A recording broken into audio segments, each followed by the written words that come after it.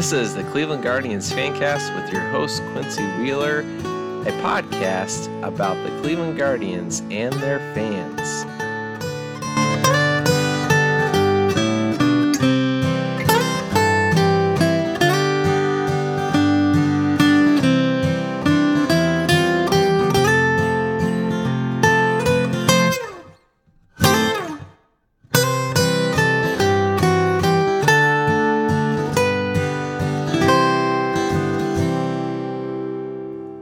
Hello and welcome to the Cleveland Guardians Fancast. I'm your host, Quincy Wheeler.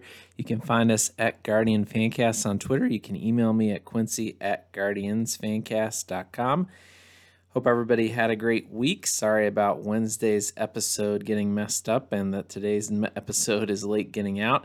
But that's kind of how vacation goes. Family had a good vacation, and thanks for everyone who had those well wishes for us. The Guardians had a little bit of trouble finishing up with the Mariners series, got swept there, but then took care of business against the Royals and the Twins. One little hiccup there as they lost a 2-1 game to the Royals as Emmanuel Clase had a rare game of control issues, but they bounced back by sweeping the Twins, which of course is a big series. Twins were right behind them coming into it, and the Guardians got some separation there. Now 4.5 games ahead of them and 2.5 games ahead of the White Sox, 4 games ahead of the White Sox in the loss column. Basically, if the Guardians manage to go 500 the rest of the year, it will be very difficult for the White Sox or the Twins to catch them. Also, if the Guardians manage to win one more game against the Twins and one more game against the White Sox, they have the tiebreaker if the teams end up tied. So that's kind of a big deal as well. With 5 games left against the Twins, seems like, winning one of those five isn't an unreasonable ask. Same deal with the White Sox. So feeling pretty good. It's a young team, though, so things can fall apart, and that's important to remember. But it'll be fun to see them do this playoff push, see some of the veteran players help the younger guys hang with it, see some of the younger guys provide a little bounce. Now, the Angels come into town right now, and the Guardians are going to be sending out Pilkington and Morris as part of the rotation to go up against them. Pilkington has pitched pretty well lately, and that's good to see, and Morris had a good outing the last time out. But you're going to be facing a team that's got some pretty good hitters, obviously, Ohtani and Trout. A little skeptical, a little sketchy as far as how that's going to go. The Angels are also putting 3 left-handed pitchers against the Guardians, and we all know the Guardians are one of the worst teams in baseball against left-handed pitching. So it's going to be important for the guys who can hit left-handed pitching, which this year has been Ahmed Rosario, Andres Gimenez, Oscar Gonzalez, Jose Ramirez. It's going to be important for them to show up and do what they're capable of doing. Probably shouldn't play Josh Naylor in at least one of those games, maybe 2. At least bring him in as a pinch hitter later in the game. And then, of course, the option other than Josh Naylor appears to be Owen Miller, who has been absolutely horrific against left-handed pitching in AAA and in the majors. So that is an ongoing source of frustration. I see a lot of people saying that Gabriel Arias should be brought up. Now, Arias hasn't hit left-handed pitching very well in Columbus either. He's got an OPS against them in the 600s range. So I don't know, you could say, well, it's all small sample size. You could say that with Owen Miller too.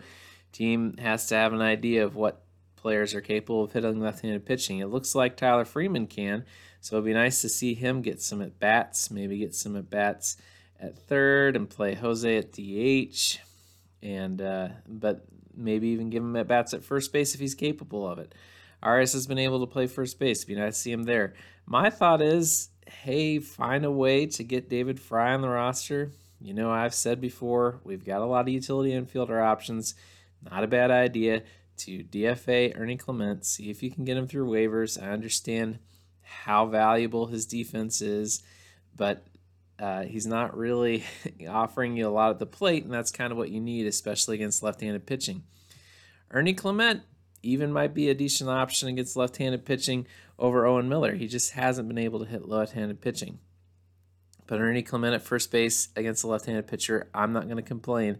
right now because Owen Miller has just not shown that he's capable of hitting left-handed pitching. And maybe the team has data that says, hey, that might be possible. Myles Straw has been turning it on lately against left-handed pitching and in general. So it's possible. Maybe the team sees something there and maybe he'll have a great series. But right now, I'm just not going to complain. David Fry has a 782 OPS against left-handed pitching at AAA. Should be more than competent enough to play first base and can provide kind of an emergency catcher, backup catcher option. Man, I just would like to see a team that didn't add any right-handed hitting, didn't address this issue at the trade deadline, be aggressive and try to give us an option there of somebody who has shown that they can hit left-handed pitching. The guys that you might think of wanting to see on the roster, Valera and Brennan, not good numbers against left-handed pitching.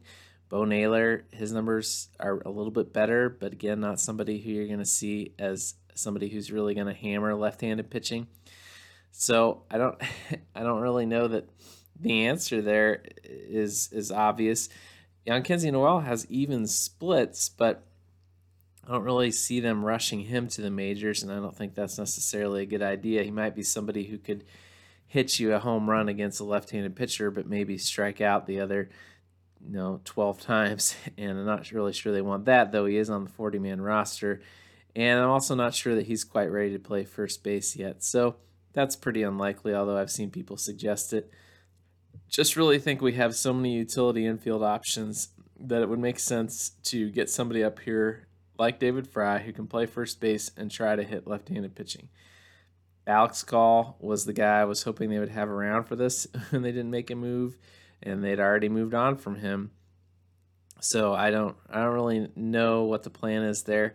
Hopefully the guys will show up. Hopefully you'll have Myles Straw hit well, and then you'll have the other guys that I mentioned handle business against left-handed pitching, and maybe Owen Miller, he just turns everything around. But man, he just can't really seem to do anything but occasionally walk against left-handed pitching. None of his at-bats look good against them. And that's even saying that this past week against a right-handed pitcher, he took a 101-mile-an-hour pitch and lined it for a single, and he made some good plays at first base on Sunday. His first base play looks like it's kind of turning around. It's weird how he's actually pretty good at scooping the ball, but there are times where throws will just hit him in the glove and not land and stick. So I don't know if it's a comfort issue there, but it's not defense at first so much that concerns me as the fact that he's the guy who's meant to play at first base against left-handed pitching, and he's got like a 550 OPS against left-handed pitching. Not to mention that he also for the year is just not hitting well. I mean, if you take out the month of April where he went absolutely nuts, which obviously is part of what's been going on and shouldn't be discounted, but the rest of his year, from May 1st on, he's got a 59 WRC plus, almost half of what an average player would be. His slash line is 218, 268, 296. That's just unplayable. It's unplayable. He's had 3 home runs and 365 plate appearances, and those numbers are bumped up by the fact that he's hit right-handed pitching much better than he has left-handed pitching. So you have to imagine what those numbers would be if I was able to split them out for left-handed pitching. I just don't understand what the team is thinking as far as riding it out with him, that I guess they just don't think they have any better options. Be great to hear that they would bring up another right-handed hitter to try it out for the series. Overall, though, it's a super positive time to be a Guardians fan. The pitching has been great. McKenzie and Bieber took care of business against the Twins, so did Quantrill, and the bullpen delivered as well. A little bit of bumps in the road. James Karinchak had a rough outing and then walked a couple guys on Sunday. It'll be interesting to see how the new speeding up the game rules affect Karinchak, who's obviously going to his hair and the ball a lot to get the grip that he wants on his pitches. So he's going to have to speed that up in the offseason. Speaking of the rule changes, there's a good article out from Michael Bauman, who just started writing for Fangraphs, explaining why the rule changes are good. And I encourage you to read that. I'll put a link in the description of this episode. The rule changes, in case you haven't heard, bases will increase from 15 inches square to 18 inches square. The shift will be banned in the sense that all 4 infielders must have feet entirely on the infield dirt when the pitcher is on the rubber. 2 infielders must be entirely on either side of second base. And then the pitch clock. Once the ball is ready for play, the pitcher must begin his motion within 15 seconds with the bases empty, 20 seconds if there's a runner on. Batter must be in the box, alert to the pitcher within 8 seconds of the timer starting. Pitcher is late, charged with an automatic ball. Batter's late, charged with an automatic strike. Pitcher may disengage from the rubber, step off, or throw to bases no more than twice per plate appearance. And there will be a 30-second limit on both mound visits and the time between batters. I love all these last changes, the pitch clock especially. I think that's what the game really needs and has needed for a while. It's just a way to kind of speed things up a little bit.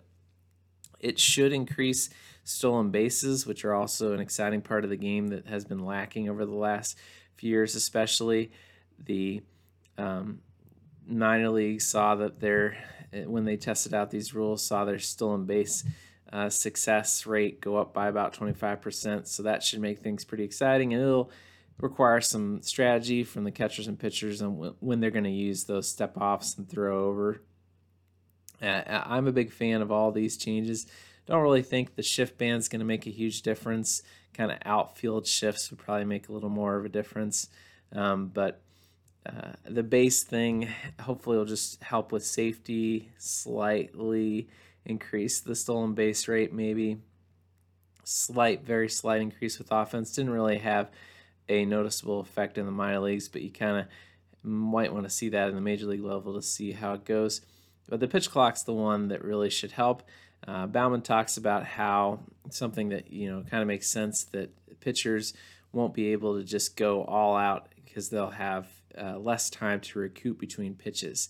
So it should help with just this overwhelming velocity that we see from pitchers, even from Class A, to maybe give hitters a little bit more of a chance, force guys to kind of approach at bats a little differently, hold something in reserve. And that's something that pitchers are going to have to get used to. The good news is that most pitchers in the majors now have been dealing with pitch clocks in the minors for a while. So there are guys like Class A and Karinchak who are going to have to adjust how much time they take between pitches. And you got to trust the Cleveland Guardians pitching staff, their coaching staff, to figure that out and help them out with that. Another article I wanted to mention to you, Travis Sawchik had another great article talking about some adjustments Austin Hedges made to his PitchCom. So they've got a little electronic communication device between the catchers and the pitchers. And Hedges modified his to provide extra encouragement for his pitchers, to use his own voice on it. And it seems like it's really kind of increased the pace for their pitchers, kept them in a good rhythm, and fires them up. He says that he uses his FEA sounder for Emmanuel Clase all the time, and it fires him up. Just another example of how Hedges provides a lot of value for the team that might not necessarily show up on paper.